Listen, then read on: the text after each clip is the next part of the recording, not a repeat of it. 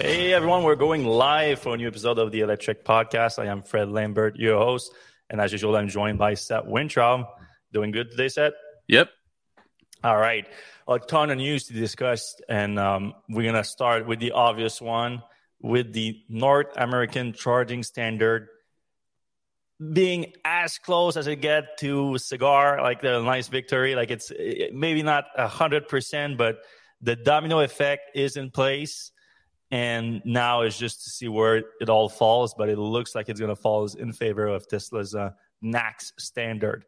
So what was the big thing that changed? Well, I mean, credit to Ford. we focus on, I'm going to focus on GM obviously today, but Ford got things started. But as we reported 2 weeks ago, when Ford got on board, we felt like Tesla needed just one more big automaker to get on board in order for things to really get going. Because you can, like CCS can still survive and even thrive with everything other than Tesla and Ford. And to be fair, Tesla had a good argument before Ford even, because they had more EVs out there than anybody else. Yeah, and over half the market. Over half the market. So the NACS was already the dominant standard as soon as it became an open standard and not just Tesla's actual plug. But now Ford got on board, so that's starting to look good. And just less than 2 weeks later, the big announcement is that GM. So exact same thing as with Ford. It was with the little. Sorry, I'm just gonna start this right here. The CEO jumped on Twitter Spaces and had a very awkward conversation with Elon.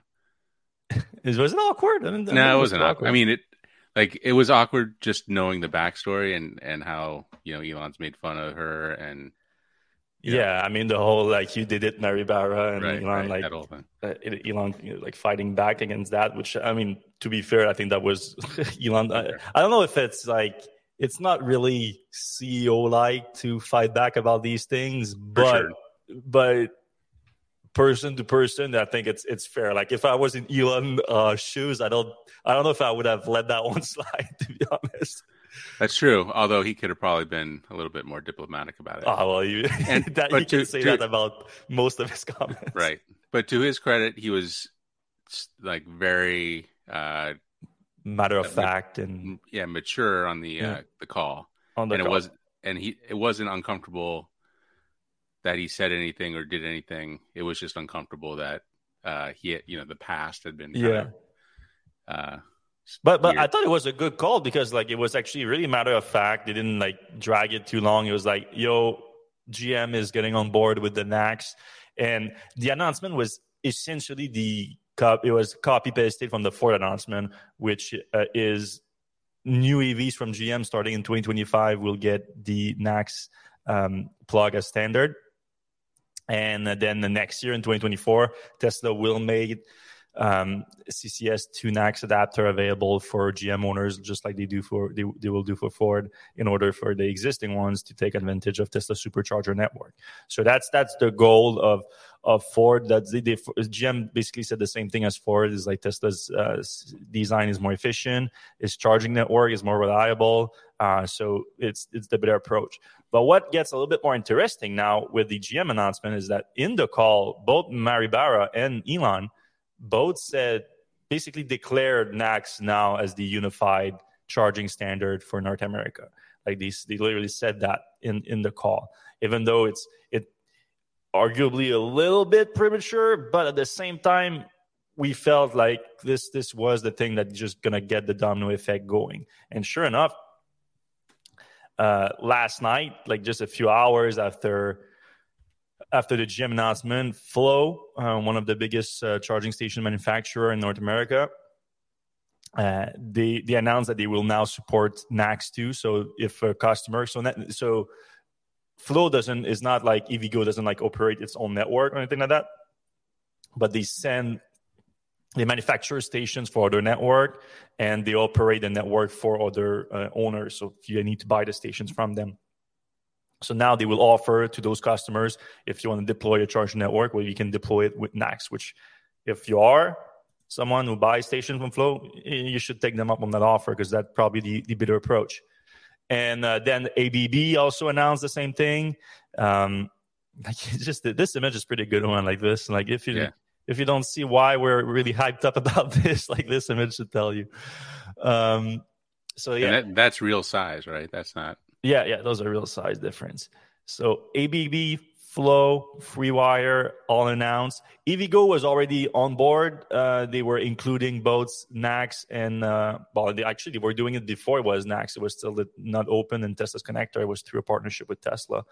So this is really good momentum. And now I would assume that we're going to see more automakers that sells electric vehicles for the North American market announcing soon similar deals. We're seeing more charging station operator right now because it's a bit more urgent for them, since like they want, like, their business is providing charge for EVs in North America. And now if the three biggest EV automakers in North America are producing their vehicle or announcing that they will produce their vehicle with NACS, they kind of have to support that. Otherwise, they will cut themselves out of the majority of the market. Yeah, and it's not too far off. I mean, 2025 is coming fast. A year and a half, yeah. And they're going to all, like, everybody's going to have, or Ford and GM are all going to have adapters. So if you have a NACS plug, then you're going to be able to use it on other vehicles, even vehicles that are already on the roads. Mm-hmm. Mm-hmm. One thing that was interesting today, have you been following the stocks of the charging station operators? I have not. What's going on? Double digit down today. EVgo, which EVgo is weird one because EVgo already was planning like 600 station with NACS. Wallbox, which has yet to announce jumping on board NACS, but like, I don't even know why they're going down like that, because like, I mean, it does devalue their existing station and their existing production a little bit for sure, but for the most part, it's just it's a good thing that the market is going to be unified now, because it was clear that Tesla was not going to give up its plug now. It was maybe going with the adapter strategy. Now it looks like the standard has won, but I think that's a good thing overall. It's going to make the market a little bit messy for the next year or two until all these programs are put in place and in production. But after that, it's going to be a lot cleaner, a lot more simple for the buyers, for the industry in general. And it's going to come in time for the huge volume of electric vehicle. Like we've been saying in electric for years, past 2025, we don't see a lot of people being willing to buy new cars that are not electric. So this is good timing. As soon as like unified standard happened too, like it did a lot more confidence for buyers, I think, at the same time. This is just a big win, I think, overall. Yeah, and I think possibly the reason that the stocks are going down of the other charging companies is that now they have to compete with Tesla head to head. Oh yeah, that's fair. I mean, they're messy. Like Wallbox less so, because Wallbox doesn't have its own network. Like I think the biggest one that if it had a public stock would be Electrify America. If Electrify America right now was on the public market, I would understand.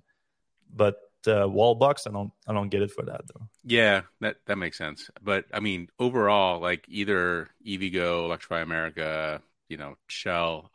That's another one. Shell should announce something. Mm-hmm. They're going to have to compete with Tesla head to head. Like they're going to, if they're the cost, the quality of their network, and frankly, that means they have to do either a lot of catching up, or they're going to have to like fine tune their operations in a big way. So, I kind of understand some skepticism in the market for those companies because it's going to be rough.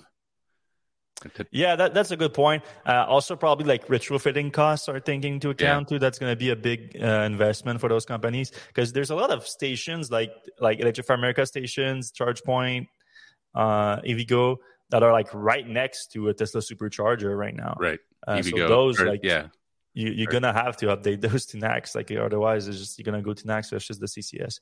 Right. But anyway, the only thing that happened so far that shows to us that it's not like a complete victory yet, but at the same time, we're talking about the government here, and the government is always a little bit behind everyone. Is the White House just issue a comment that throws some cold water, just a little bit raining on Tesla's parade a little bit today, where White House official Robin Patterson said, earlier this year, we developed a minimum standard to ensure publicly funded EV charging is accessible, reliable, and affordable for all drivers. We required interoperability. Is that how you interoperability? Yeah. To promote competition. Those standards give flexibility for adding both CCS and NACS as long as drivers can count on minimum of CCS. So you see, like that just sounds like a dumb comment to me, because like, well, okay, what about a minimum of NACS instead? Like, well, what a CCS station needs to also include NACS. What about that? Because I understand if there was like a concern that you don't want to leave behind CCS EV owners, especially existing one that made an early investment into EV adoption. Like, we love those, but they're not really being left behind, because their experience will never be worse than it is right now, especially with adapters. Like, we know that Tesla is preparing an adapter for CCS to NACS, so those people are going to have access to that. So they're going to have access to the Tesla Supercharger network. You're going to have access to other networks that are now adapting NACS. So I don't see why a station that only has NACS should be penalized. Really, doesn't make sense to me. Yeah, and I wonder if there's an easy way to get around it. If they have, like, just have an adapter at the or one connector. There's dual connectors now, so right. One station has a dual connector, but yeah, you're right about the government being slow, and I'm sure Charin has a bunch of lobbyists like yelling at. Yeah, I was thinking that too. Yeah, because Charin hasn't responded just yet, but we kind of made fun of their response last week, and I did an article on it. Did pretty good too. Kind of made fun of that. But yeah, for the most part, so the idea behind this comment is that this is the requirement to get access to the federal funding, to the $7.5 billion of federal funds that are part of the infrastructure bill. And that allocation is for EV charging infrastructure. But the previous requirement was simply that you can charge a car, but you can charge more than an electric car from more than one automakers at a charging station. So Tesla's solution to that was the CCS adapter, the Magic Dock, which would comply with that, I would assume. But now that other automakers are also adopting NACS, that also takes care of that without having to deploy the Magic Dock. Now, looks like they might force Tesla to do like a few stations with Magic Docks per new station. But I don't think that's changed a big deal, because anyway, the new money is for new charging stations. So there was going to be a solution for a new charging station either way. So this is how it's going to happen for now, unless the government just catches up to the reality that NACS is just way better. It would be typical of a government to not back down and say, "Hey, we agreed to CCS, and everybody's got to have CCS, even though nobody's going to be using it." Yeah, I mean, I don't. Would the $7.5 billion make the difference? I think Tesla would literally say, "Screw you!" Like, we make that in a quarter now, so let's just move on. Oh, there would be some complaining on Twitter, I'm sure. Yeah. Anyway, big round of applause for NACS, which we're gonna declare it right now. They won. It's a new standard in North America. Congrats. And keep in mind, this is the hardware, right? So it's still using the CCS protocol to communicate with most vehicles. There's still got to figure out how to do bidirectional charging over Tesla's thing. Otherwise, CCS is still going to be around for Ford and their other vehicles that want to go backwards. The Hyundai Ioniq, EGMP cars have those bidirectional things. So not all questions are answered yet, but for sure, NACS is the future. But you know what I think will happen? I think NACS and Charin will merge with NACS. Will adopt NACS as the connector, and the CCS will be the protocol behind the connector. Because Charin, they are barking right now, but they have no bite. Is all their members are switching over, and Charin is an association that represent their members, and now Tesla is a member too. Ford is a member. GM is a member. I guess the only problem with Charin is it's a global organization, and this is really going to be for North America. But at the same time, they could split up with North America and Europe, because interoperability between North America and Europe is not a major necessity for electric vehicle, because we've had different plugs for a long. I mean, they don't even have the same plugs in England and France. So yeah. We were talking about like, well, why like this makes a lot of sense, but why did it happen now? Like, why didn't this happen like 5-10 years ago? And one of the hypotheses we came up with is that Tesla behind the scenes has been a member of Charin for a long time. They've probably been pushing Charin like, hey, this is better in every way, hardware wise, than your standard. Why don't we do this? And, Charin's got like committees and committees of committees. So, they probably couldn't get it through. So maybe at some point Tesla was like, and, maybe this is when they went direct to manufacturers and said, hey, look, what do we need to do to get you guys to come over to NACS, or, come over to a standard? And, maybe Ford said, hey, look, we'd love to be able to charge on your network. You have to give us an open standard. It's got to be something that, nobody controls, or, it's controlled by many. So I think there's probably some stuff going on behind the scenes. I'm sure there'll be a movie about it at some point.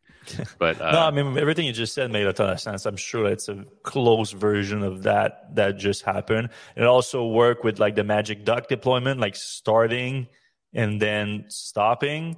So it could make sense that Tesla was like not making enough progress with the automakers on that front, and then started deploying Magic Duck. And then the other automakers were like starting to like do were progress with Ford, progress with GM, or I would assume that GM just bended right after Ford got on board, like it's a domino effect. But then Tesla was like, all right, like, that's why they stopped. Like they deployed like 7 or 10 Magic Dock station and then stopped out of nowhere. So even though they deployed like literally hundreds of station stints, so it makes sense that's what happens. What happened? And one more thing, we got to give props to Aptera, because they were the first. They were the ones who came out and said, "We got to do this Tesla connector. Like, we're willing to do it." And I feel like at that point, Tesla was like, "All right, we're going to do CCS or whatever." And when Aptera came out, I don't know what Tesla was thinking behind the scenes. Probably not that, but the poll, not the poll, the what do you call it? When you gather signatures. The GoFundMe. I know what you're talking about. We're blinking on the very common word. The petition. Well, the petition was somewhat significant. Like 40,000 people, I think, signed that thing. Right. 40,000 people signing a petition for a charging standard for electric vehicle. That's a lot. Like, right. So yeah, I think Aptera deserves some credit in there. I don't think that like them saying that they want to adopt Tesla standard has a big impact, because first of all, they are not even in production and they're still far from production. And even when they go to production, they won't be a big part of the market. But I think the petition and the fact that they highlighted quite strongly the benefits of NACS versus CCS, I think that helped a lot. So yeah, this is definitely some credit to Aptera. All right, this is something that happened right after the last podcast. Actually, we didn't have time to talk about it, but this came as a surprise that still hard to fully explain, to be honest. But Tesla announced that now all Model 3 vehicles have access to the full federal tax credit of $7,500. Previously, it was only half of that. Mainly for the base Model 3 and the long-range Model 3. And the reason for that is that we believe the batteries were coming from China, explaining the limitation on the eligibility for full access to the tax credit. Now, the specs of either car did not change, which would point toward the battery still being the same, we would think. Like, it's speculation at this point. But now Tesla announced they do have access to the full tax credit. And same goes for... where was I going with that? Oh, yeah, okay. Yeah, sorry. My other suspicion was like, okay, this might be a new Highland refresh Model 3 situation where Tesla is now this new Model 3 has a battery that's made in North America, battery cell made by partners, with the sources, the resources for the batteries coming from places that have a free trade agreement with the US, so the eligibility would be to the full tax credit. So that makes sense. And now Tesla would be, as we've been reporting in the last few weeks, Tesla has been liquidating its new inventory Model 3. So but if that's the case, then it's only the new orders on the Model 3 that would be full tax credit, and the new inventory will not. But that's not the case. They're both full tax credit. So even that doesn't explain it. So no one has a full answer. And if you guys are listening right now, have some theories, we'd love to hear them, because it's kind of a mystery at this point. How does that happen? But after Tesla announced it late last Friday, earlier this week, the IRS website was updated or confirmed it. So it's not like a mistake on Tesla's part, anything like that. It's official, just not sure how. We won't complain about it. It's more people buying EVs because it makes the Model 3 right now super cheap. So if you're on the market for a car right now, you have an interesting decision to make with the Model 3, because it's one of the cheapest vehicles to buy. Pretty good vehicle, very good vehicle. But you also have in mind that the new refresh version of it is likely coming very soon, like maybe as soon as next month, I think. But just how big of an upgrade that's going to be, a lot of people believe that it might be also a downgrade to some degree, just making it, or maybe mostly under the hood things. It's stripping some features like Tesla has been known to do at times. We don't know.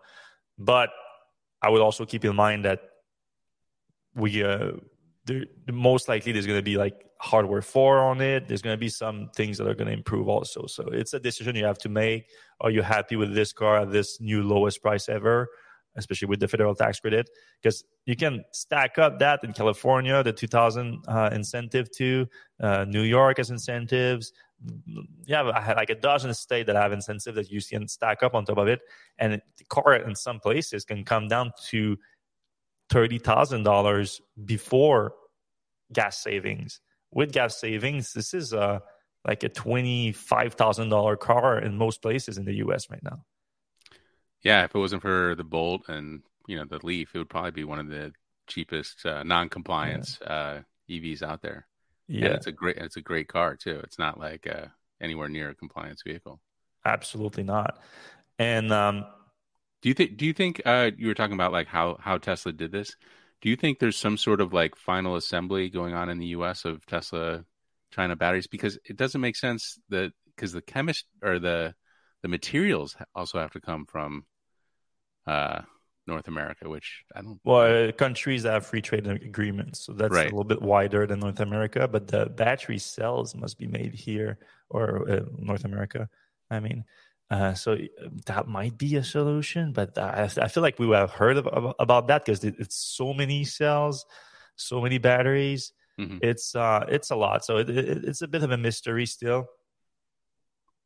Maybe there's some agreements with the government that they achieve that let them do that just because it will accelerate EV adoption. Like Model 3s are selling like fire right now. Like it's a fire cell basically on the Model 3. Yeah, and to Tesla's credit, they've kept the price down. Like they didn't hop it up when the rebate happened. No, on the contrary, right now the new inventory. So there's still a discrepancy between new inventory and new orders. So that I think has to do with the new refresh version coming, obviously.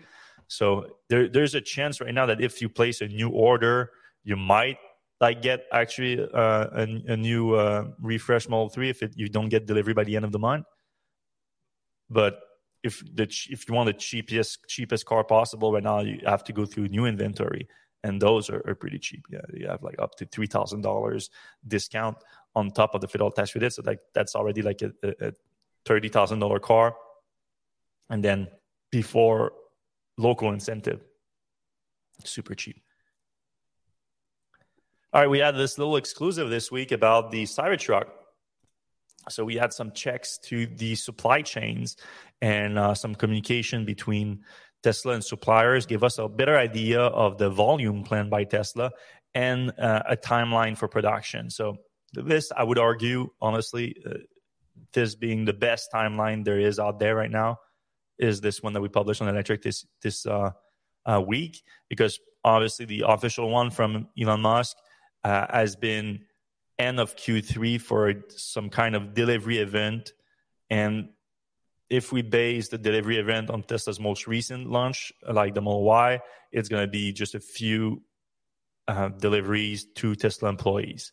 So that's what makes sense. So it doesn't give us like a great look at the start of production and everything, because it's just handing a few cars to customers.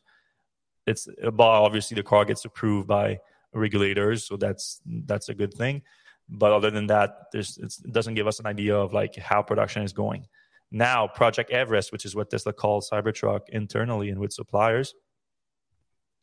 Also the official timeline and planned production. Elon said about 250,000 units last month during the shareholder meeting. And then after that, he said 250, but maybe 250 to 500,000, he said. So we also got an idea on that. Tesla told suppliers that it is aiming for a volume. It wants suppliers to prepare for a volume of 375,000 Cybertrucks per year. But that is assuming that the supplier's production line are operating at 85% efficiency. So it's going to be a little bit lower than that. But also, I would note that number that Tesla has been giving suppliers has been going up and down throughout the last year. Like just earlier this year, it was 280,000 units, I think. So it went up by almost 100,000 units in just a few months. So Tesla wants suppliers to be ready for quite significant volume, like higher than Elon has said publicly. Well, he did say also 250 to 500,000, but at first he was more talking about 250,000. So it looks like he's playing things down a bit. In terms of the timeline to production, so again, he's talking about a delivery event around end of September. We learned that Tesla is planning to have release candidates for the Cybertruck at the end of August. So release candidate is built on the production line, and it's the last step that before the actual start of production. And those release candidate are then the last step to be vehicle tested for a start of production.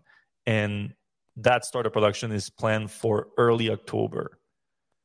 So actually after Tesla's supposedly planned delivery event, but that would make sense if the Tesla just delivers a handful of cars to customers, to employees, or sometimes not even employees, but like people that are somewhat internal to Tesla, like board members and whatnot. I don't know if Tesla still does this thing where, you remember Elon said that he has a policy that the first person to give him a check for a new car at Tesla gets the first car.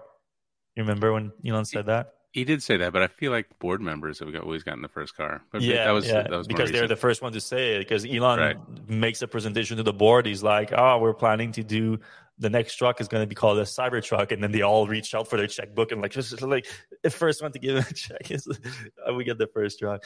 I remember he said that about the Model S, and I think it was Steve Jurvetson that got it. Right. Yeah. Who was a board member at the time. He's no longer a board member? Steve, no. You remember with the scandal about like him loving sex parties? Well, actually, I think it was. I don't know what I'm talking about. From what I'm hearing, is like it's a lot less than that. It was just like he ended up to a party that had a sex party after or something like that. So there was a book. Bloomberg, somebody had a book where allegations were made. Yeah. Well, I don't think it was not like sexual harassment or anything like that, but still, like nowadays, you don't know what gets you canceled. Yep. All right, moving on. Model 3 refresh was spotted this week, like prototypes with camouflage. Nothing huge out of this, but they kind of disappeared for a while, and now they're coming back. 2 of them were spotted this week. Is it an indication that the launch is closer? Potentially. So I thought it was worth noting for that. And this sightings comes from the Kilowatts on Twitter, and it did show that they have the new hardware 4 cameras on it, which we already assumed that the refresh Model 3 would be the introduction of hardware 4.0 to the Model 3, since it is now on all other Tesla vehicles. I think last week we reported that the first Model Ys were being delivered with the hardware 3. Nürburgring record for an EV production vehicle is back in Tesla's hands thanks to the Model S Plaid with the new track package, so the new wheels, tires, and brakes. It's apparently, you can say it's a production car if the manufacturer offer that package. But I mean, you can argue whatever you want. But anyway, Tesla just beat Porsche's record with the Taycan Turbo S that also had its own very limited track package on it. So I think it's fair game at this point if they are both using this track package, even though they're calling it an EV production record. And to Tesla's credit, they beat the record by a significant margin. So they achieved a time on the famous Nürburgring racetrack of 7 minutes 25 seconds. And I think the last Tesla's record was 7:35, but Porsche's record I think was 7:33. Like they beat it by 8 seconds. So yes, congrats to the team. You can watch the whole video. Yeah, by more than 8 seconds they beat it. So maybe that doesn't sound like much, 8 seconds, but on a racetrack that is tested at this degree, it's significant.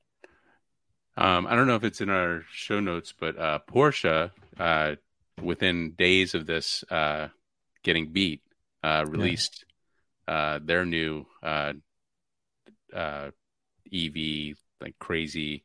It's supposed to be like their 959. It's supposed to be, very limited edition, very low numbers, but they want it to be like the all-time champion of Nürburgring. And they don't just want to one-up Tesla. They want to be the fastest car period ever at Nürburgring, gas or electric. So that should be interesting. But right now it sounds like it's just going to be a one-off, though. They're not confirming production of it. Right. But I think they wanted to kind of say, hey, we're not out of this thing yet. Yeah, but it's not going to be an EV production record. They just want to stay in the news cycles. It's like, yeah, they can make a few of them. I mean, I don't know. All right, we have a few more news items to discuss, and then we're going to jump into the comment section. I know there's a lot of discussions already in the comment because of NACS, and I understand you guys are excited about it. If you guys have any specific question, if you put question in all caps before your question, that will help us navigate through the comments after the show when we answer your questions.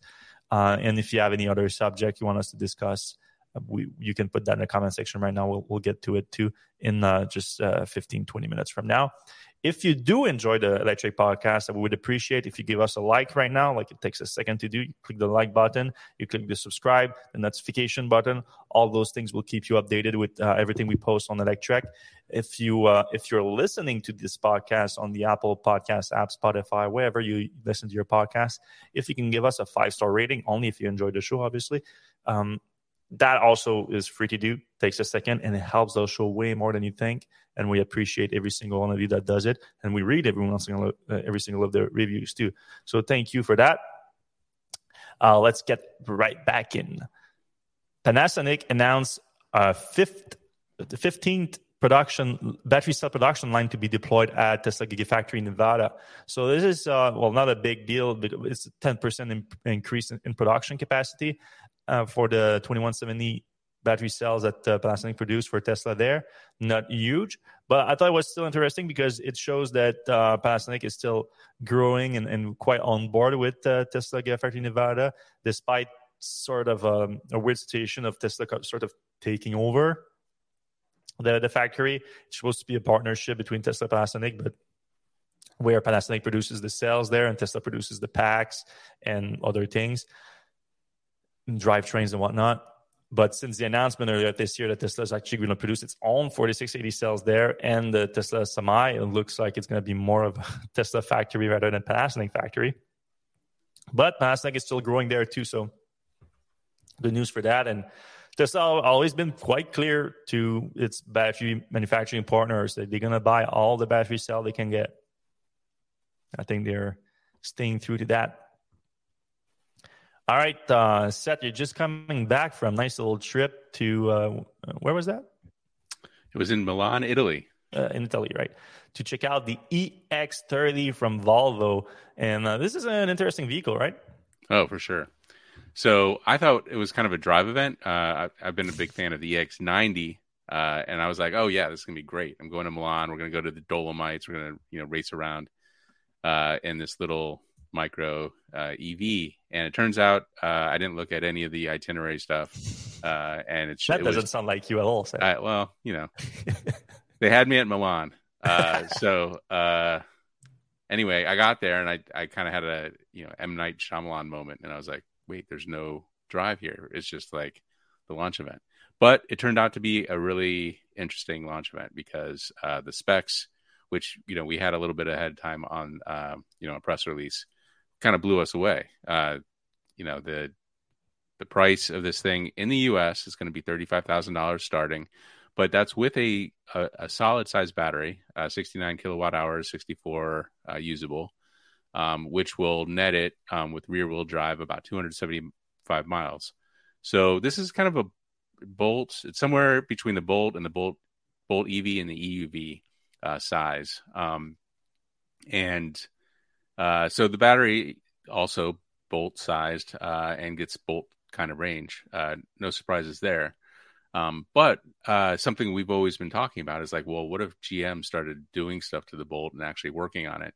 What would happen? Well, what happens is if you add a 150 horsepower motor to the front, not a huge motor, not a fast motor, you get a car in this size that goes 0 to 60 in 3.4 seconds.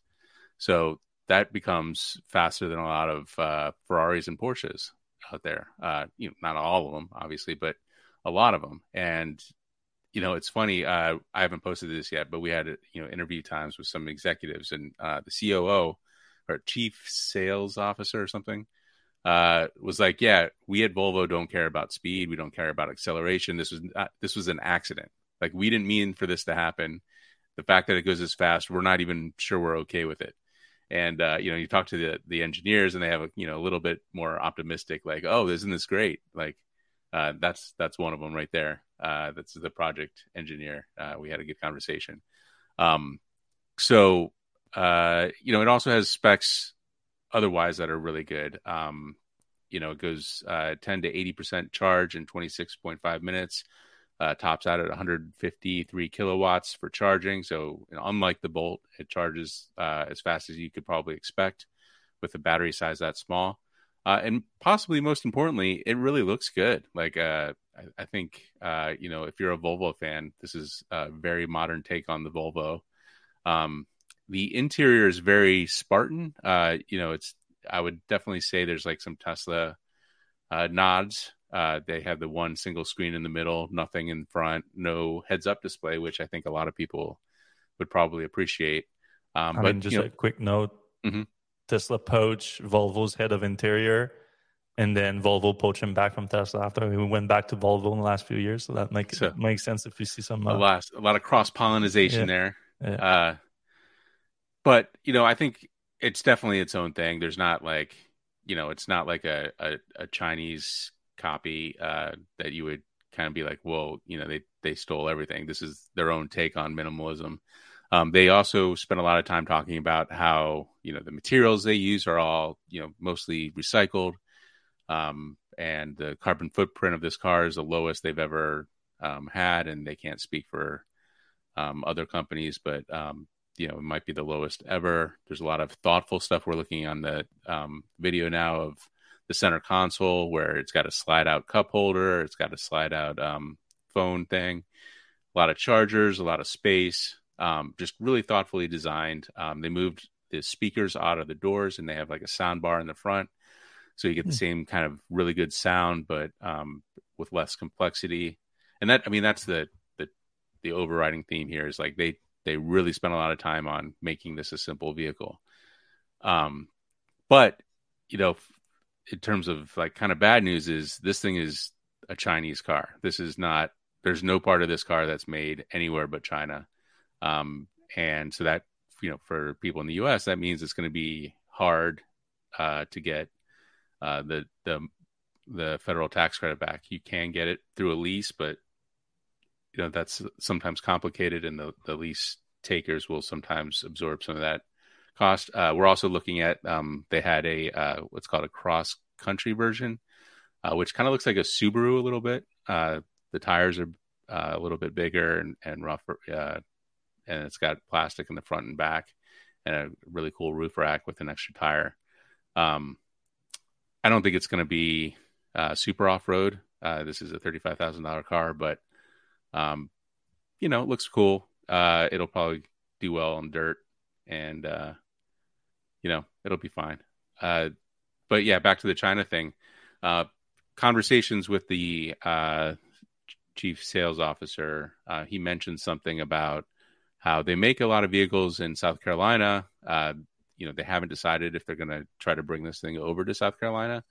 My recommendation would be think about it a little bit. But they said for every vehicle they export, they can import one and not have to pay the 27% import tariff.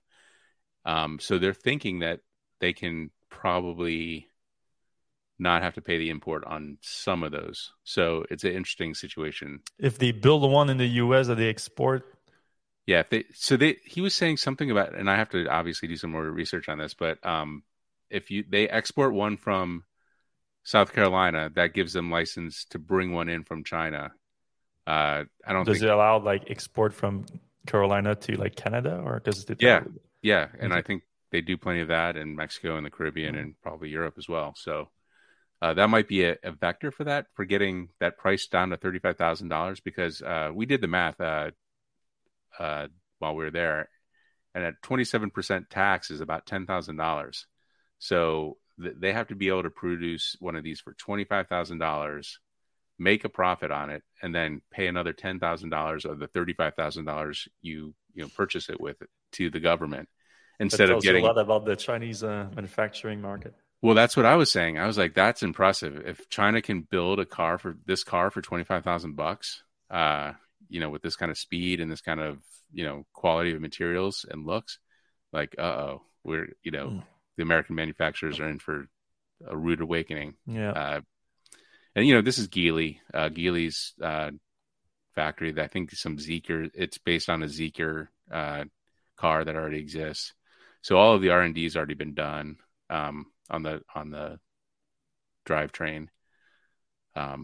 So all that stuff is, tested. It's been, people are driving the drivetrain around already. So it's just interesting that they can sell a car for that much. And then obviously the all-wheel drive version with the extra motor in the front gives it that extra speed. It's what the Bolt EV should have been too. Like, we've been asking the Bolt EV and the UV to have a dual motor powertrain option for a long time. So it is nice that it's coming right when the Volt EV is going away, because I think it's going to fit that market pretty well. Albeit being more expensive now that the Volt EV got a big price cut this year. Or was it when did they get the huge price cut? The 25,000. I think it was last year. Last year. But at the same time, this is another thing now that's a great transition into this that you posted this morning about Mary Barra in a new interview hinting at a new Chevy Bolt EV built on the Ultium platform, right? Yeah, so that's, I think, kind of a huge news. She was definitely being coy. If you listen to the audio of the podcast, she was like, I think the key quote is, Bolt is something that has built up a lot of loyalty and equity. So I can't say more because I don't discuss future product programs. But, it was primary move from a second generation to third generation. But that's an important vehicle in our portfolio. And then was there ever a second generation Bolt? Well, so they called the Bolt's battery pack the second generation. The first generation was like the Spark EV and all, those compliance cars. So the Bolt is actually the second generation, and then the third generation is the Ultium. Okay. I thought she meant like specifically with the Bolt. Like, I thought she meant like when they had like that 10% battery upgrade or something. That was the lowest effort upgrade I've ever seen in my life. Because basically LG, they had an LG battery guy at the event, and I was like, so, did GM give you a spec? And they were like, no, we upgraded our batteries. And GM was like, okay, we have to upgrade our cars now. Like, it was just like a model upgrade. And, There was a design change too at one point to but even that, if you call that a new generation, it's quite a stretch. Yeah, it's like a very mild design change. Right. But I mentioned in that article, like, hey, what if you just put another motor in that Bolt and sold it for more, or you spent some time and upgraded the charging speed. Would have been nice. Yes, sir. All right, Ford announced this week that with the increase in production in the F-150 Lightning XLT version, there's no need for a reservation process anymore. You can place an order today, and you should get your car in by September, which is fairly quick for a pickup truck. Like, pickup trucks are hard to get, a little bit less so with the inflation lately, but in the last year or two, a 6-month waiting period was not uncommon at all. So this is a quick, like 3 months, 3-4 months turnaround, and it could be quicker too. And it's good. It means what needed to happen is happening. So Ford is increasing production capacity, and it sounds like they have worked through the most of their backlog. So they had a decent backlog of reservation for this, and now they've worked through that. I would assume that the price increases resulted in them working a little bit faster through that backlog, just because I heard a lot of people just canceled after that. But a lot of people just stopped buying new vehicles, period, with the inflation. But that affected all vehicles, including the Lightning. But the XLT now starts, I think, $65,000 before tax credit. Yeah, it's not cheap. Yeah, $65,000 for the XLT, but you can have a tax credit up to $80,000 for electric pickup trucks. So you come down into the $50,000 range before any option. So in terms of a pickup truck, it's not necessarily a bad deal. Yeah, I know people who've got both a Rivian and a Ford, and a lot of people say the Ford is better for like road trips and stuff. It's a little smoother, and so I think it's competitive. It's also interesting that we mentioned Rivian. Rivian's having I think we're going to talk about that next, maybe.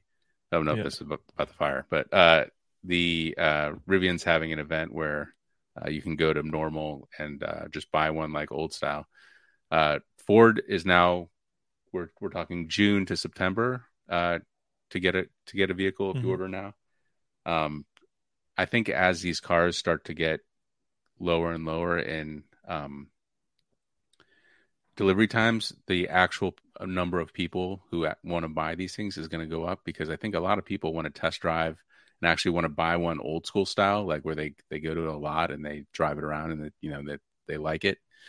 So I think there's a whole lot more demand drivers to open up for these electric pickup trucks.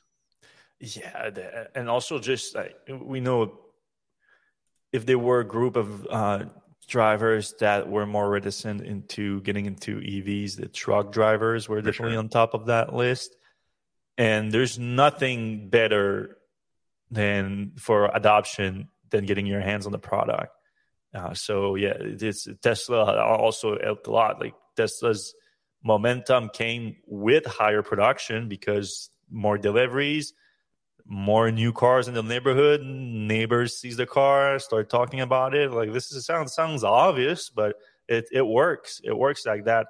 So I think we're going to see a lot of that with the pickup trucks. Like, when the new dad on the street got the F-150 Lightning, and like, oh, let me go talk to Johnny about the Lightning. Like, that's the biggest marketing you can ever get. Yep. Now, on the bad marketing side, this happened this week with the Rivian R1T that caught on fire at an Electrify America station. So we heard about that before, about not necessarily catching on fire, but we heard the Rivian R1T having some problem at Electrify America station in the past, where they would overheat, the charging port would overheat and would cause problem with the car, and the car would brick at the charging station. So we heard a few instances of that, but now a fire occurred. And we reached out to both Electrify America, which didn't even respond to me as far as I can remember. I don't think they ever did. They're probably just freaking out about the NACS too much to even. They're busy with that. Yeah. But Rivian did respond, but not with nothing significant other than they are investigating the situation. As you can see for the image, I'm not any kind of like fire forensic person, but you don't need to be to see that the fire clearly started at the charge port or the charge connector. And the good news is that it doesn't look like the battery pack was affected. So even though it was a significant fire by the look of it, and we saw some videos too of it when it was actually on fire. If you refresh the post, I updated. Oh, you did put it in there? Yeah. Thank you. You have to refresh. Oh, no, you just put it in there. Sorry. Okay. Good call. Yeah, as you can see here, it's open flames. I mean, it's kind of crazy if you look at it. It's like it looks like a Top Fuel dragster. Like, yeah. I don't know what that is. Oh, maybe that was like the 12-volt battery. I think it was the 12-volt battery. That's what maybe speculation was. Yeah, because Rivian did when they did reply to us, they did say something about it not hitting the big high voltage battery. Yeah. I mean, that's obvious from the aftermath, because if it was I would bet you the car wouldn't look like that at all. But so it looks like there's a good firewall between, like a literal firewall between battery and the rest of the car. But still, obviously, a concern. Like this, like we keep saying, statistically speaking, an electric vehicle are not more likely to catch on fire than gasoline-powered vehicle. You know, gasoline, the very flammable liquid that you put inside your tank in your car, and it can burst in flame. But it's still worth like looking into fires like that when they don't happen after a crash or things that you know should cause a fire sometime. This being parked, charging, not a good look, but I'm sure Rivian is on top of it. Fires. Yeah, obviously. All right, that's it for all the news this week. We can jump into the comment section and start you guys' questions. And a lot of comments today, mostly on NACS. Yeah, Doug Grunberg's charger companies taking about public or consumer NACS charging, FreeWire, EVgo, Flow. I think we covered all ABB those. Also. Yeah, ABB. And Blink, I think Scooter just said that he got a comments from Blink. Okay. Yeah, they said their new DCFC charger is going to have both the option of CCS and NACS, which that's obvious. Like every new charging station manufacturer is going to announce that in the coming days. All right, question. Some older Tesla vehicles need minor retrofit to use the CCS adapter. Does this mean when non-Tesla branded NACS fast chargers roll out, they won't work on these older Teslas without said retrofit? That's a great question. NACS uses a CCS protocol even if the plug is different. I think. Yeah, but you're talking about the other way around.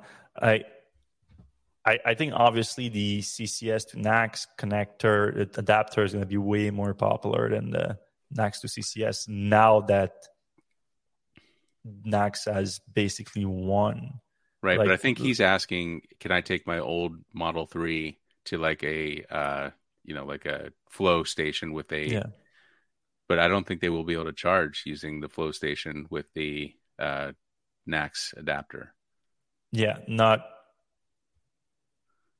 But the NACS to CCS adapter. Right. Yeah, well, that already exists. That are already available for sale on Tesla's website, but yet there's a need for a retrofit on the charge connect the charge computer on board. But again, so that I think that's a much smaller use case than the other way around. Yeah, I mean, especially now, like for myself, I was always thinking about it, like should I get this adapter or not? But I was always I don't know how much use I'm gonna get out of it. And now that it sounds like everything is going NACS, I'm like, all right, like I'm not gonna buy this adapter if my Tesla is gonna be able to charge at future like EVgo stations, Blink station, Flow stations, all that. So, all right, Neil from the Gold Coast. Question: is there any news to confirm or deny whether there's likely to be a Model Y refresh anytime soon? Obviously, we see the Model 3 refresh coming. What do you think? I doubt it soon. Just because of volume. Like that's the lifeblood of Tesla right now, the Model Y in terms of volume. So any kind of refresh would affect production line significantly, and that would be bad for Tesla. So I wouldn't hold my breath for that. Like let's just it's going to be certainly not this year. I would be shocked if Model Y gets any significant upgrade this year. Might get some changes, like Tesla always implement some changes, but not like a whole refresh. All right, Glenn Stanford, great quick look at the Volvo EX30. We need more of these cars. I agree. Agreed. The nail is in the coffin for CCS. Change all CCS connectors to Tesla ones and provide the CCS to NACS adapter for the rest of the CCS ones.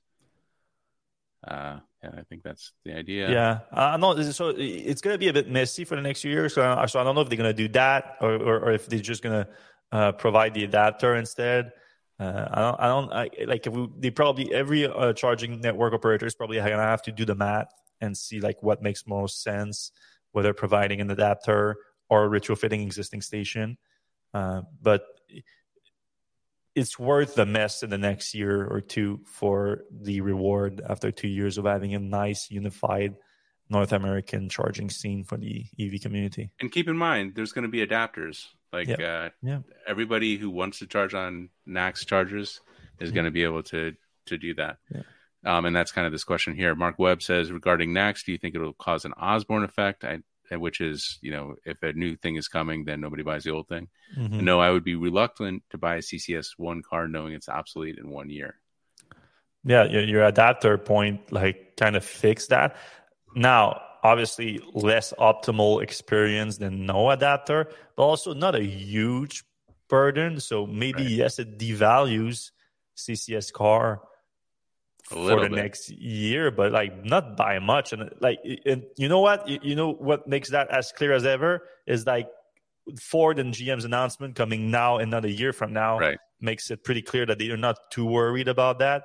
Also, they're just not too worried because EV is so little volume for them at this point, rather than what it's going to be in the next 2 years. So I don't think they're too worried about it. But also, I wouldn't it wouldn't prevent me from buying this EX30 right now. If I was in the market for a car that size, I would definitely go electric. I would probably go with this one, and the CCS plug would not stop me. Just $100, $200 adapter, and it's fixed. Yeah, I mean, I hate we always talk about this, but fast charging is obviously very important. That too. But most people charge at home. It's not going to be a big deal. Mm-hmm. And Teslas come with adapters. You can get an adapter really cheaply for level 2. So it's not a big deal. Yeah. All right. So this is kind of a follow-up. Neil from Gold Coast again. Question. I'm trying to decide on a 3 refresh or Model Y. Wow. He's already buying a 3 refresh, even though it hasn't been announced. But I'm concerned there might be a Model Y refresh coming next. What are your thoughts on Y refresh coming based on what we know? So we kind of address that. So here's the thing to think about the Model 3 refresh. We've seen the exterior, so a little bit new headlights, new taillights, fascia a little bit updated. Those are all things already slightly different on the Model Y. So I don't see that being a big deal. I think the bigger updates to the Model 3 with the refresh is under the hood, and it's structural. It's the bigger casting and all that. Those things are already in the new Model Ys. So yeah, that's true. So I wouldn't expect something significant. If anything, maybe the new steering wheel with all the stalk and with the 4-star buttons are going to come for the Model Y, like they're coming for the Model 3 refresh. Is that a plus? So there's a lot of things right now that I don't feel bad about recommending people buying a cheaper Model 3 right now pre-refresh because of that, because I know it's not the biggest updates ever. Yeah.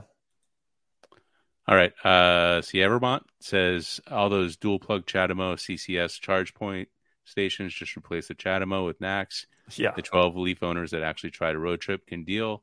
That sounds great unless you're a Leaf owner, obviously. But the problem is that those are only 50 kilowatts. So yeah, that too. It's not great.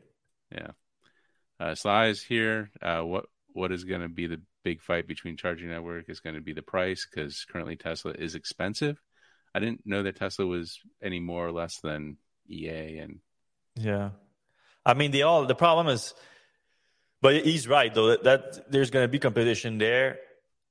And I think a lot of it's going to come down to, because there's just subscription services, and then there's car companies getting involved with the charging station to have like preferential pricing for their EV owners at some kind of incentive. So there's a lot of that happening. I can see, again, going to be messy in the next year or two. And then I see things just being a little bit more uniform, a bit more make sense. But then you can go to a gas station, and then the NACS gas stations charge like 10 more cents a liter. And like that's also a thing that happens. Like, so you have to shop around sometimes. So this is one thing I haven't really thought much about, but it could be a concern. Question: if NACS is an open standard, does Tesla wield any power, financial or political, over NACS adapters, car charger companies? If it's I think anyone, it's an open standard. I think anyone could produce them if they wanted to. I think they already do. There's already third-party NACS charging adapters being produced. So I don't think that's a problem. I think that I think Tesla's made deal with Ford and GM specifically right now to produce adapters for their EV owners. Also, like that was part of the agreement to convince them to switch to NACS. Is like, we're gonna produce you, like we're gonna reserve some for your EV owners. Like, so again, that's gonna be a thing that's gonna happen in the next 2 years, and then it's done. Like, then it's gonna be a unified North American standard. Most, if not all, cars produced for North America are going to come with the NACS plug. All significant vehicle anyway. And think about how much better it is. Like, it's going to be a lot less materials. Like, you think of even it's just a little bit of material, but like a lot less plastic, a lot, adapter, heavier, chunkier, all that stuff. So think. And now all the ego stuff is gone too. Like, now that Ford and GM got on board, even though NACS is like, Tesla has made some work to like dissociate itself from NACS, but it's still pretty much a Tesla connector. But now that the big ones, Ford and GM is on board, like Rivian has no excuse, Hyundai has no excuse. Like all these guys are going to come out with it. Like, it just makes sense. Yeah, I think it's only a matter of time. And for what it's worth, we've reached out to Rivian and some others and asked them for comments on NACS. So if we hear anything, we'll post here. Moving on. So Gold Coast guy again. Do you think there will be any tech upgrades for a Y refresh if it was coming soonish, or do you think it would just be cosmetic? We kind of talked about that a little bit. Yeah, I don't think any kind of significant, like from that point on, I think any EV wise, like EV technology wise, I think everything is going to be mostly incremental improvements. And with Tesla, it's something like, I don't know if it's Gold Coast's first time like buying a Tesla, but it's something you have to deal with. Like, they change the cars all the time. It's not a model year approach. Timing is hard to guess. So you kind of have to deal with it. Like, it's like, do I want this? Do I like this car right now the way it is for that price? If you do, go for it. If you don't, not, because there's going to be price cuts after the fact that you're going to be, I wish they didn't do that and all that. Then you have to deal with it, basically. All right. Mark Webb says vehicle to X is already in the NACS specification. Yeah, I think there's some language about that in there. Yeah. And we also know that Tesla in Europe was also building their cars to do bidirectional for a while. So it's all in there. Did that dog strike video about Tesla come out because Waymo just had the same thing happen? I didn't see that from Waymo.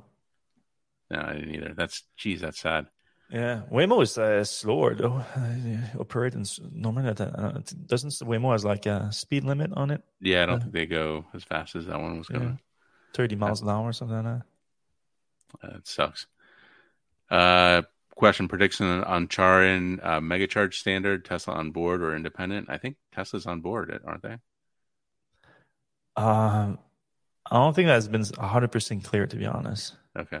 I know that Charin was considering that, because Tesla had proposed its own mega charging standard, and Charin was considering it, and then they went their own way.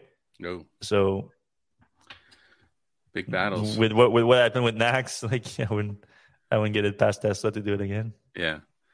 All right. This is something to think about. Carl Aldinger, big problem is that being missed here is that in the celebration of NACS is that Ford and GM are undermining the establishment of a healthy competitive system for charging by choosing Tesla, not just NACS.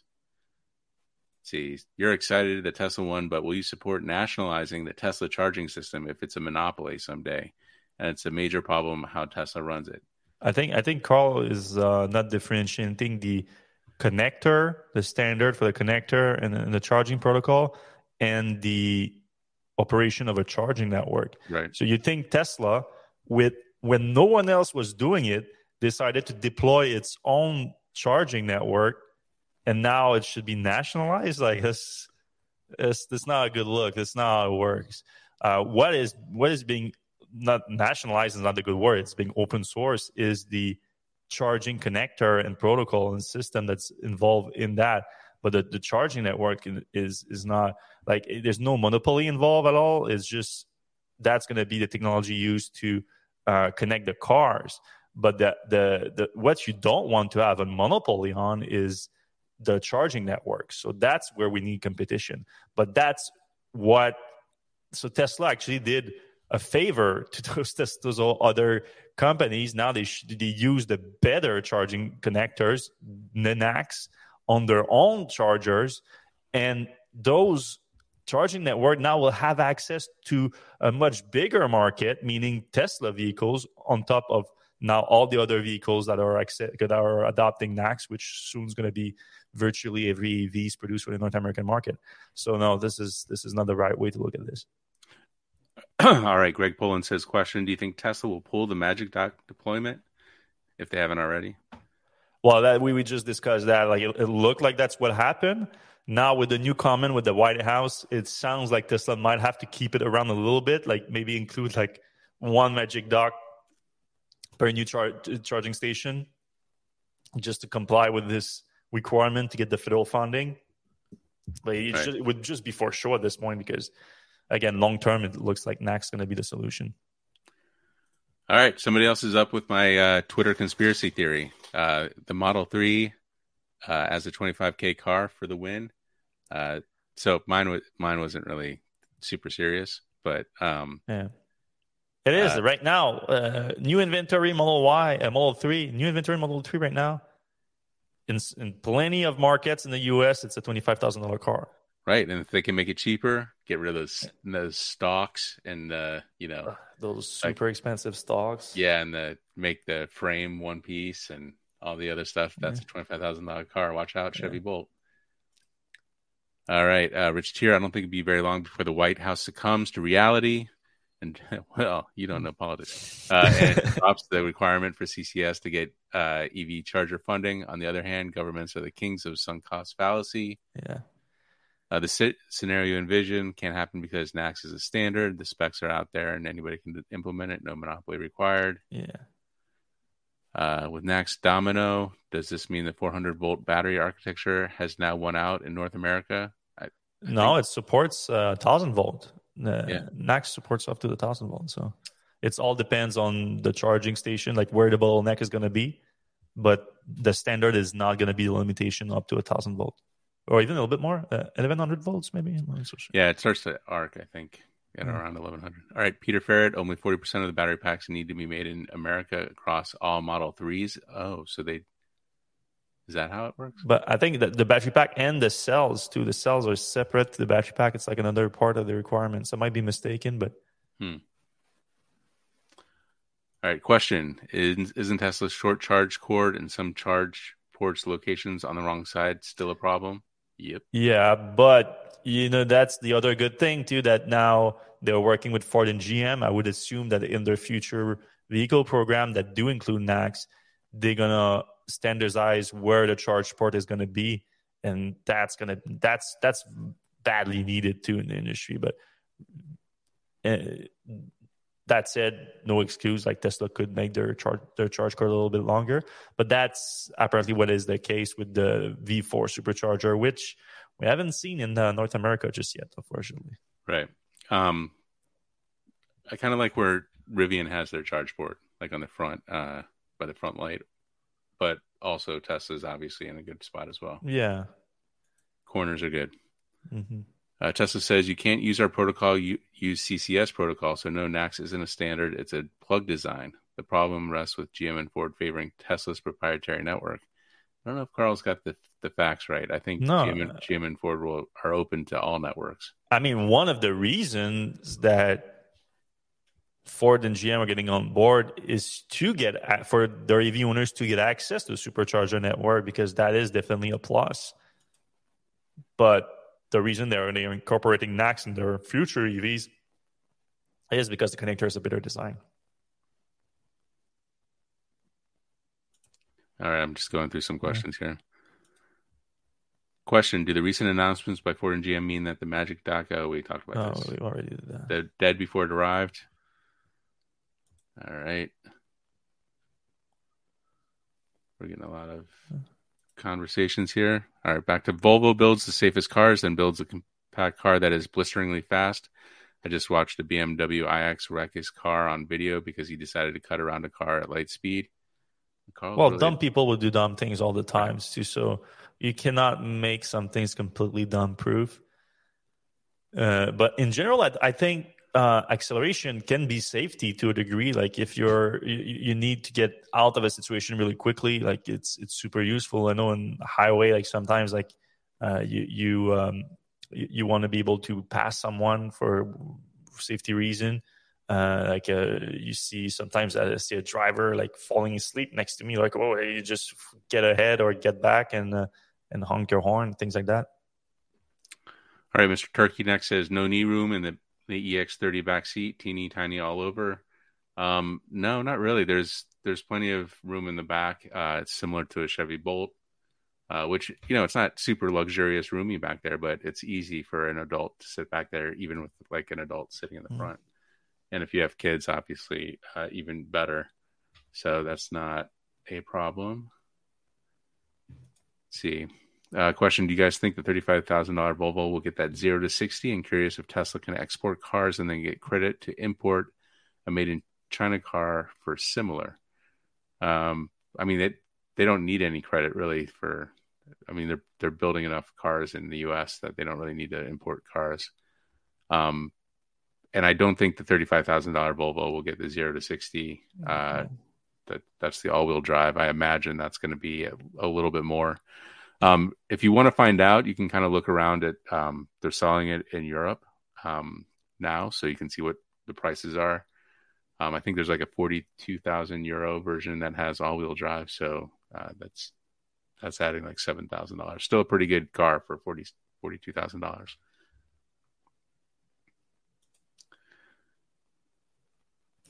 Section 4.5 of the NACS spec says it supports the ISO 1518 protocol. 118 protocol for charging, which is the same standard used by CCS, yes, which I think is the plug and charge as well. Do you think one of the new Tesla models might be a midsize pickup? Don't think so, no. No. The two new models are the cheaper car and the robotaxi, so none of that sounds like a midsize pickup. But they might both be Model 3s. All right. Question: are you going to do an article on the bad FSD video you referenced? Would you do a video of your FSD driving with commentary? I would do the latter. I'm working on that latter. Actually, I'm waiting for a new device that I'm trying to put so I can record with my iPhone instead, but safely plugged into attached to the glass roof. I had two of those before, but they both fell. Like every time they fall. As for the bad video that I referenced last episode, I did go back and I did reach out to the owner, and the owner is a bit reluctant to share it. And there was no. He said there was no damage on the car, which, like, watching the video, I'm like a little bit confused because he did hit the side pretty bad. So he's kind of very pro Tesla and not really wanting to get into the details. Like he says he doesn't want to make Tesla looks bad, which is not really what I'm trying to do. I'm just trying to, like, on the contrary, I'm saying that you're likely not responsible for this accident, but you know how it is sometimes. Won't get into too many details here, but I think speculation that the charge port of the Rivian is what burned first. So if the charge port is what burned, Electrify America might have some explaining to do. Do you think the refreshes will help demand for Model 3? Did SX refreshes increase demand?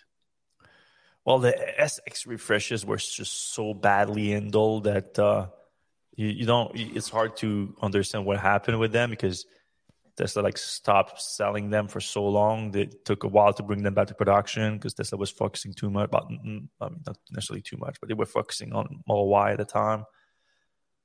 So there was a big backlog, and then it sort of fade away, and now they're having some issues selling them. So as for the Model 3, well, it depends. Depends on the price, really. 25,000. Yeah, if it does affect the price, maybe. Saudi keeps on cutting production, but only price is not going up. Do you think EVs are starting to make a dent in oil demand? Yeah, they are. Like, it's starting to be significant volume. It's not huge just yet, but it's starting to make an impact. If FSD only gets really good with hardware 4, is it possible Tesla would have to offer the upgrade to older models that were promised FSD, or did the fine print protect Tesla? Well, there's no fine print that's going to protect Tesla. Like there's too much material, too much content that showed what Tesla promised buyers versus what they deliver. So I wouldn't be too worried about that. So if what you're saying turns out to happen, so they cannot deliver it on the promises with hardware 3, they need hardware 4, I just don't think that retrofit might not necessarily be the solution there. Because the retrofit is significant. All the cameras in the cars are being updated, a new radar now, at least not the Model Y. Apparently the Model Y is not getting a new radar just yet. Model S and X are. So I think the retrofit would be too big of a thing. So I think it's more going to be like this. Tesla investor, like, this should be your biggest concern. Like, what happens if Tesla cannot deliver on its promise with hardware 3? It's going to be one of the biggest class action lawsuit ever. But can't they just keep pushing it out and saying, we're still working on it, we're still working on it, we're still working on it, and then So here's what I'm thinking. They could technically do that up to the point that what if it start working with hardware 4? Right. Then it starts looking bad. So like, wait, what? This guy that bought his car last year now has what you promised me 6-7 years ago. Right. Like, this is not a good look. Like, this is when there's already a class action going on regarding that.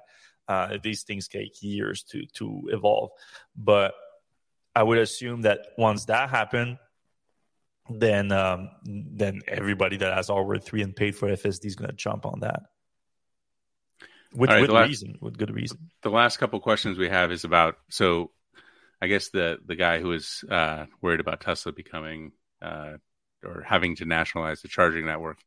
I guess the idea is that Tesla's at such a big lead, and they have so much lower cost of building networks, and they have obviously a bigger market of people to use their networks, that it's, they run Electrify America and EVgo and Shell and everybody else out of business, and they end up being the only network, and then they control the prices, and then that could become problematic. And then, I mean, technically yes, but like what Carl said here, he put in capital letters if, so it's a big if. Mm-hmm. But you're right. Tesla does have a giant lead with the supercharger network. But I think what Mark is saying too is this is due to incompetence from the other side of the the thing. And I wouldn't necessarily say incompetence either. I would say more like out of necessity. Like, Tesla built a supercharger the way it did out of necessity. Like, it didn't exist before that. And they had to do it, and they had to do it in a way that serves their user base. While all the other charging network, Electrify America, you can make the argument not, because the way it started is also it's very unique with the Dieselgate scandal. But the other network, their business is to sell charging to EV owners, while the supercharger network was built around providing a service to Tesla's owners. So the two different approach gave Tesla a giant advantage in building a very good network. And then they just start putting a price on it instead. And now, yes, it could turn into giant business for Tesla. Like, I could see Tesla selling billions and billions of dollars worth of charging a year in the very near future. They already have 12,000 superchargers in the US. Yeah. It's going to be probably like 20,000. And they're going to be able to make them cheap now because they're going to get subsidized by. You're going to get subsidized, and they are building more of them, and they have it. They have virtual network as well, so they can get cheap electricity. Like a lot of things they can put mega chargers there. They can put their solar there. They can combine them with controllable load benefits, cut down on peak charges. They have years and they have a decade of data on it to optimize it. So you're right. They are in the best situation to own that space. But the concern of the other gentleman earlier was that the standard is due of that. The standard helps in terms of like the connector is more efficient, is better. But I don't think that making that the standard is the killer feature for the supercharger network. That's not it. So yeah, it's the standard shouldn't prevent like that from happening. It's just Tesla's supercharger network is better than everything else right now, period. And if it keeps growing and the others don't catch up, that's what's going to happen. But I think the others will have to catch up now. And they receive billions in investment too, and they will receive billions in funding too from the federal government to deploy stations. So they just have to use it a little bit more efficiently, like Tesla, to be able to compete. But I don't see a world where Tesla is the only charging network, DC fast charging network in North America. I think it will be the biggest. It will stay the biggest, maybe even the majority of the market, but never a monopoly. Does that make sense? As long as there's some competition, it should keep everybody honest. And then the flip side of that is by allowing competitors to have access to a better charging connector, as Mark Webb says, Tesla is actually giving their competitors an advantage that they didn't have before. So like GM cars will now be able to charge just about anywhere. I know when you were driving around in the U.S. South, Fred, if you were driving in a Mustang, and there's very few chargers, but there were plenty of. If you were driving a Tesla, you wouldn't have had any issues. Yeah, I did a road trip between North Carolina and Mississippi in a Mustang Mach-E.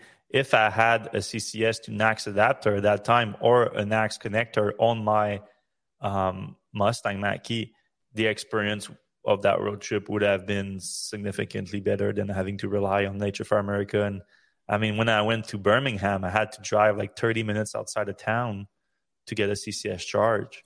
Like, that's not great. Well, there were like 2-3 superchargers around around Birmingham. There's like one in a Bucky. That was the first time I went to a Bucky. Was actually outside of Birmingham with my Tesla. Bucky's, yeah. Oh, interesting. All right, that's pretty much it for the comments. Yes, appreciate everyone that's still listening right now. An hour 22 minutes into the show, you're a real one. We appreciate you. If you do can get a second to get a thumbs up and subscribe, we appreciate it even more. And let's celebrate this weekend the NACS victory. Everyone, have a few beer, a few champagne.